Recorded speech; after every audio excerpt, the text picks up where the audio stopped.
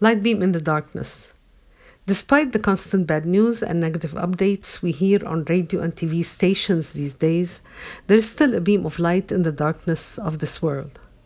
Babies are still born into this earth every day, and with each birth comes hope for a better tomorrow. Spring is dawning, and we'll see trees come to life and flowers blooming very soon. In fact, we are already seeing and hearing birds chirping every morning, and the sun still spreads its rays to fill the earth with life and nourishment. The coronavirus episode will soon be a story of the past, a collection of reports that will equip scientists with new evidence of how to prevent and maybe cure the virus for years to come.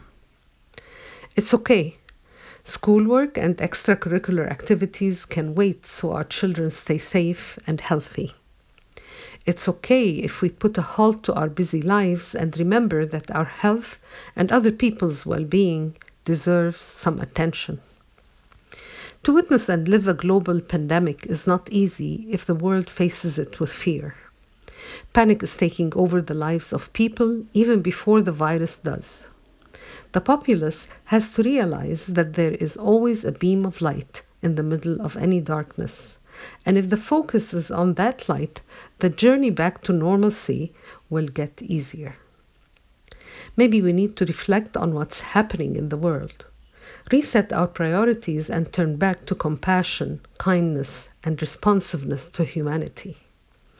Innocent people in war-zone countries suffer from persecution, hunger, poverty, and injustice.